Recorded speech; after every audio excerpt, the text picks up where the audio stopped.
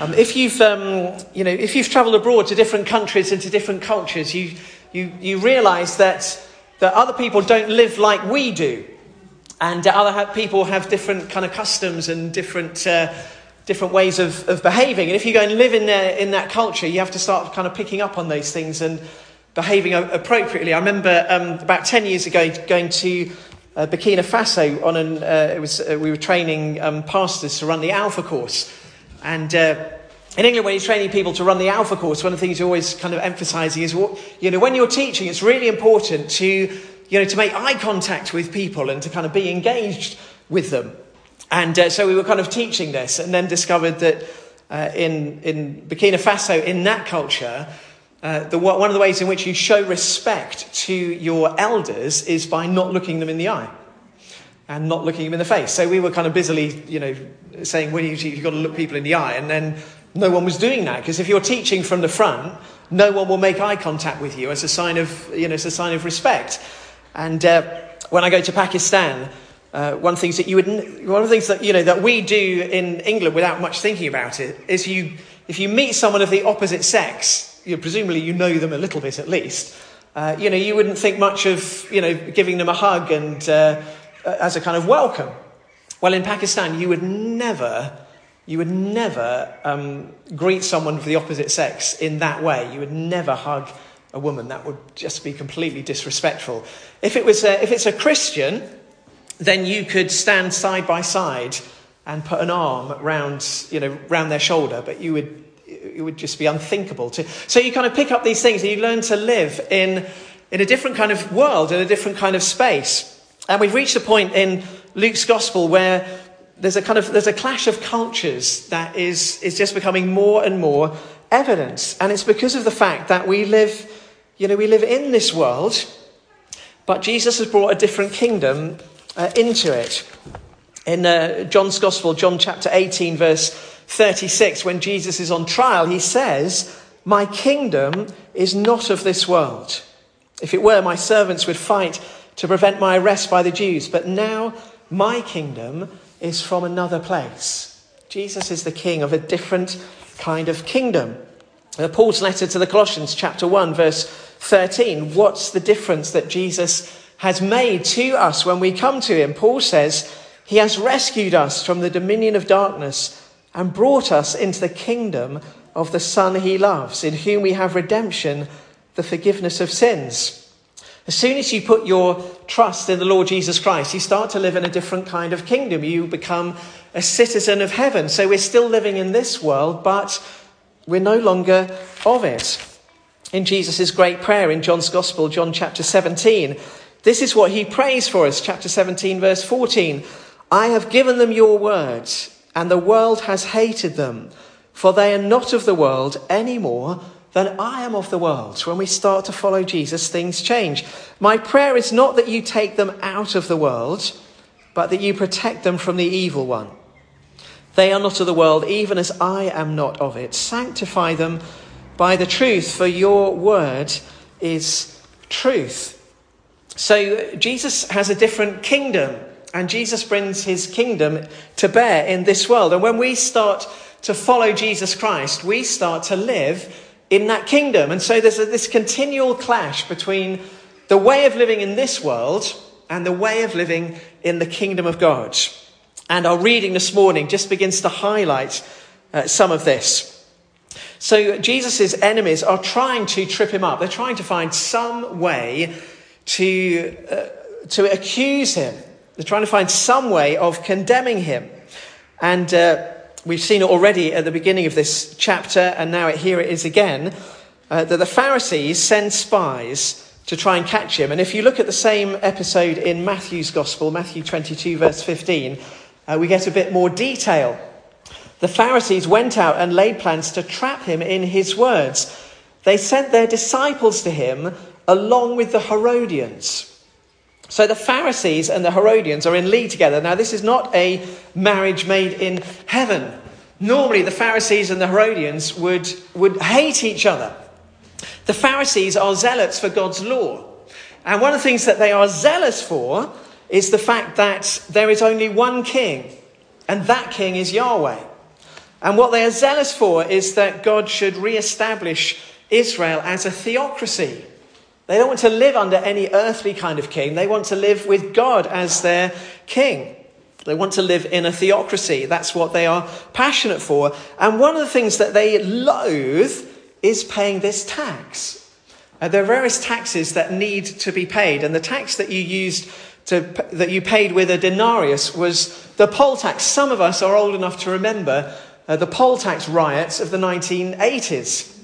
Because the poll tax, it's not an income tax, it's not VAT. It was a tax on the person. If you were a person, you had to pay the tax. And people loathed it. And there were poll tax riots, and it was one of the reasons Maggie Thatcher ended up losing her power, and Michael Heseltine had to come up with something better. The council tax, which is not much better, but it was better than the poll tax. So anyway, there we go. We're still paying it now. But anyway, people hated the poll tax. And this was a poll tax that the Romans demanded. Now, if you were a Roman king, one of the ways in which you established your authority was by printing coins. And even if you were a pretender to a throne, one of the ways in which you would begin to establish your credentials was by printing coinage, because on the coinage is your image and your description. So Caesar has printed coins that have his image on, and they have his inscription, and his inscription says, Caesar, son of God. So you can imagine the Pharisees are not best pleased having to pay this thing. And it's a poll tax. And if you were a woman between the ages of 12 and 65, or a man between the ages of 14 and 65, you had to pay it. I don't know why women had to start paying 2 years earlier, but they did. So if you're a girl at the age of 12, every year you have to pay this tax, this denarius. Now, if you're a Pharisee, you loathe paying this thing. Because because it's a symbol of the fact that there is an earthly king, Caesar, reigning over you. But all you want is for God to be your king. So for the Pharisees and the Herodians to be in league together it's just because they both hate Jesus. And so they're happy to get in league together. So they think they've sprung a brilliant trap. Because however Jesus answers, he's going to be in trouble. Is it right for us to pay taxes to Caesar or not? If he says yes, then the Pharisees will go, well, you're not much of an Israelite, are you?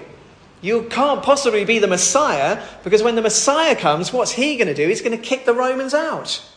So if you're saying we should pay this tax, well, you're collaborating with the Romans, and so they hope it will discredit Jesus in the eyes of the Jews, and he'll be condemned that way. If he says, no, I don't think we should have it, then the Herodians will pounce on him as an insurrectionist and have him arrested and carted off. So they think this is brilliant. They're so pleased with themselves that they've come up with this great trap that Jesus can't get out of.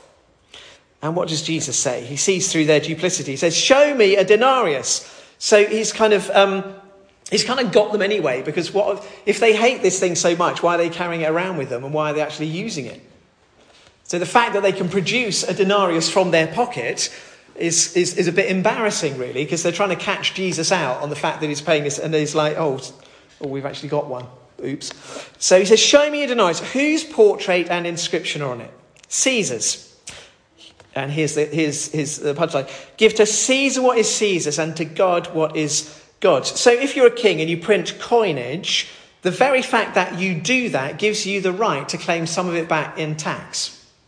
That's how it works. So if you use the coin and you carry it around with you, you acknowledge the fact that you have to give some of it back in tax. That's accepted. That's what it goes. So Jesus is basically saying, look, you live in this world.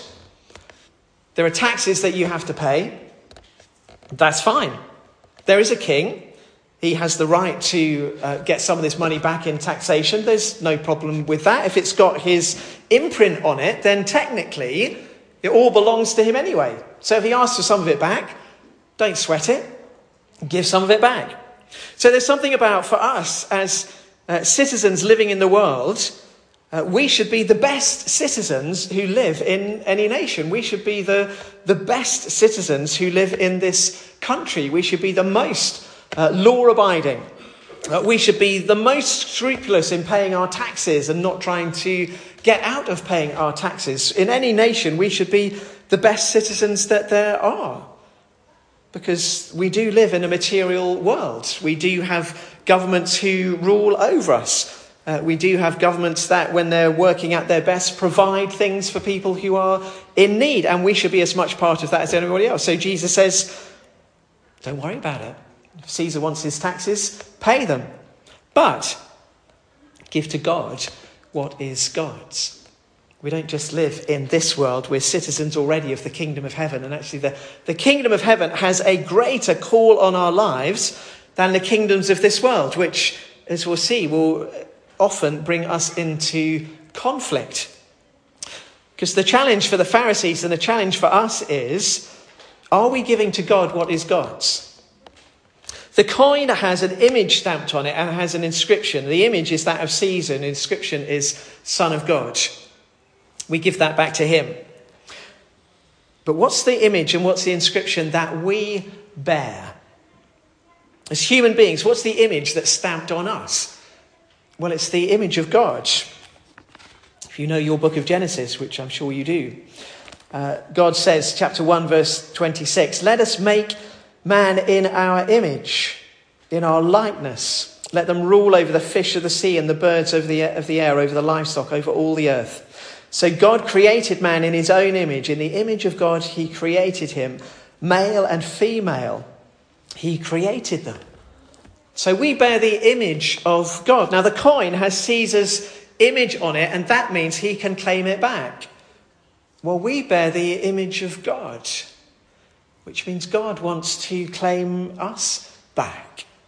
Are we giving to God what is God's? What's the inscription that we bear? Well, think about Jesus' baptism.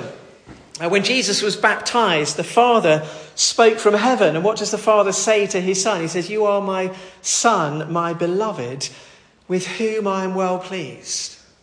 You're my Son, my beloved, with whom I'm well pleased. So if we know the Lord Jesus, if we've accepted the Lord Jesus as our Saviour, then not only do we bear his image, but we also have that inscription stamped on us. God says, you are my son, you are my daughter, who I love. With you I'm well pleased. So if that's the image and that's the inscription that we bear, how are we giving to God what is God's? And are we giving to God what is God's? The challenge for the Pharisees, and what Jesus has called them out on so many times before, is they talk the talk, but they don't walk the walk.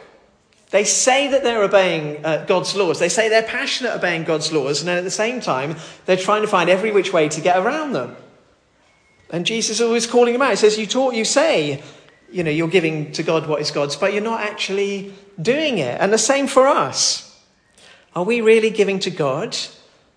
Giving back to him what is his? Jesus says that we should love the Lord our God with all our heart, soul, mind, and strength. Well, on the average day, how much do we love the Lord God with all our all? It's that word, isn't it? All. If only it said some, that would be all right, wouldn't it? Or a bit. We could that would be all right. We could sleep happily. But he says, no, all. Love the Lord your God with all your heart, mind, soul, and strength. In other words, 100%. This is the challenge that Jesus is presenting to them. He's saying, live as the best possible citizen that you can in this world, but also remember that you're a citizen of heaven and you have a greater allegiance to God because he's stamped his image on you and he's given you an inscription that supersedes that of Caesar. Are we giving to God everything that he is worthy of? When we wake up in the morning, do we think to ourselves, today I want to live a life that will glorify God. Today I want to live a life that will reflect his image. Today I want to live a life that will please him. Today I want to give to God what is his. That's the challenge for us. And sometimes it will lead us into conflict. Just a couple of examples. Remember the story of Esther in the Old Testament and the challenge against Mordecai. Let me just read from Esther chapter 3. King Xerxes honoured Haman, son of Hammedatha, the Agagite, elevating him and giving him a seat of honour higher than that of all the other nobles. All the royal officials at the king's gate knelt down and paid honour to Haman, for the king had commanded this concerning him. But Mordecai would not kneel down or pay him honour. Then the royal officials at the king's gate asked Mordecai, "Why do you disobey the king's command?" Day after day they spoke to him, but he refused to comply. Therefore they told Haman about it to see whether Mordecai's behaviour would be tolerated, for he had told them he was a Jew. When Haman saw that Mordecai would not kneel down or pay him honour, he was enraged. And if you know the story, it ends up not just with Mordecai being condemned to death, but with the entire Jewish race condemned to death because they won't submit to Haman. They won't submit to this secular worldly authority. That his first allegiance is to God. So Mordecai is wanting to live as the best citizen that he can. He wants to be a good citizen. He doesn't want to undermine the nation in which he lives. He doesn't want to undermine secular authority. But when it conflicts with the authority of God, which is his first call, he won't do it. Such a challenge to us in our day, where increasingly to be a disciple of Jesus Christ brings us into conflict with the things of this world. Will we be as bold as Mordecai to say, "I won't do it"? Daniel, a bit further on in the New Testament again, just is a good citizen. He's taken into the Babylonian court, and with his friends, he is instructed, he is trained how to function in the Babylonian court, and he does it brilliantly, which is why he's put into such an exalted place. He wants to be the very best citizen that he can be, but he won't eat the food, because the food has been sacrificed to idols and it's been offered up. And Daniel resolved, Daniel chapter 1 verse 8, resolved not to defile himself with the royal food and wine. He asked the chief official for permission not to defile himself in this way. Now God had caused the official to show favour and sympathy to Daniel. But the official told him, "I'm afraid of my lord the king, who has assigned your food and drink. Why should he see you looking worse than the other men of your age? The king would then have my head because of you." And Daniel says, "No, test your servants for 10 days.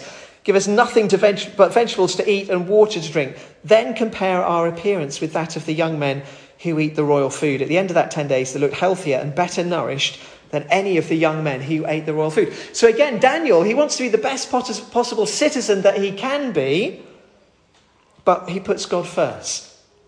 And sometimes that brings him into conflict. And it could cost him his life, as it could have cost Mordecai's life. But they stand firm. They won't compromise. Here's the challenge for us in our world, which is increasingly secular. Will we put God first? Will we put God's word first, whatever it may cost?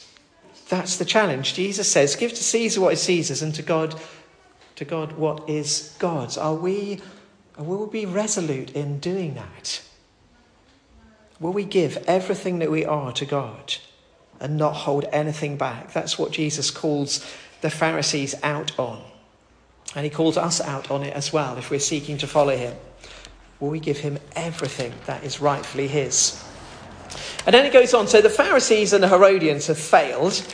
So they kind of give up. And now the verse 27, the Sadducees come in. And again, all these people, the Pharisees and the Sadducees don't like each other. The Pharisees and the Herodians don't. None of them like each other, but they found common cause. So now the Sadducees come in. So the Sadducees are different from the Pharisees. The Pharisees are zealous for God's law. The Sadducees are basically zealous for themselves. So they're the kind of ruling class of Israel. The high priests come from the Sadducees. But basically, they're living very comfortably, thank you very much, and they're doing very well, thank you much, out of collaborating with the Romans. And they don't want anyone upsetting things and rocking the boat. So that's why they hate Jesus, because they can kind of see if Jesus keeps saying the things that he's saying, the Romans in the end are just going to come and flatten Jerusalem, which is what they do in AD 70. So they want to get rid of Jesus. So they come in at a different angle, and they have this nice little story about resurrection, because they don't believe in the resurrection. That's why at the end there's this lovely thing where the Pharisees and the Sadducees, they're all trying to get rid of Jesus, and then the Pharisees can't help themselves, because in verse 39 at the end, where Jesus has talked about the resurrection, where the Pharisees do believe in, the Pharisees they're trying to get rid of Jesus, and then they can't help themselves. They say, "Oh, well said, teacher." And they're like, "Oh, whoops, didn't mean to say that. We're trying to get rid of him." But he's better than he's better than the Sadducees. So, they're Sadducees. They don't believe in the resurrection. So, how's this going to work? There's a man who gets married and his wife dies. He has six brothers. The law says if the wife dies, the wife must marry the next one. And so it continues. So they go through all the brothers. First one married a woman who died childless, then the second, then the third. So here's their question. And what they're trying to say is belief in resurrection is ridiculous. Because if you've got one man and 7 wives, how is that going to be split up? One wife and 7 husbands. In heaven, who gets the wife? So the Sadducees are like, get out of that one. Doesn't make sense. It's ridiculous. And again, clash of cultures, clash of the way that we think. We have to learn to think, not in the terms of this world, but we have to learn to think as citizens of heaven. What we're looking forward to is so different from this world and this life. It's unimaginable. Jesus says, verse 34, the people of this age marry and are given in marriage. Again, if you look at the version in Matthew's Gospel, we get a little bit more detail. Because in Matthew 22, verse 29, Jesus says, you are in error because you do not know the Scriptures or the power of God. He says you do not know the Scriptures or the power of God. And if you understood those things, you wouldn't have asked this ridiculous question. So what do the Scriptures tell us? Well, Jesus points that out in verse 37 and verse 38 of our reading this morning from Luke 20. He says, in the account of the bush, even Moses showed that the dead rise, for he calls the Lord the God of Abraham and the God of Isaac and the God of Jacob. He is not the God of the dead, but of the living, for to him who all are alive. Now, the Sadducees, they had issues with quite a lot of the Old Testament, but they did take very seriously the first 5 books of the Bible, the Pentateuch. So this is part of the scripture that they would have given authority to. And Jesus says, well, the scripture says that God is a God of the living. Abraham, Isaac, and Jacob are alive. Well, if they're alive, then there must be a resurrection. But more than that, Jesus says you don't understand the power of God. You don't understand the power of God. Remember the beginning of Genesis. What was there in the beginning? There was just God. In the beginning, God. And then God spoke creation into being, spoke material things into being, and not just inanimate material things into being, but God spoke life into being. One of the problems for atheism is explaining how something came from nothing. How do you get something from nothing? Atheism has no answer. Atheists are desperately trying to find an answer to that question. How do you get something from nothing? Well, you can't. Which is why in the beginning, God. Even more difficult for atheism is how do you get life from non-life without a cause? How does life suddenly spring from a rock without any cause? In the beginning, God. Well, if God can speak material things into being, and if God can speak life into being, then surely resurrection is a bit of a walk in the park.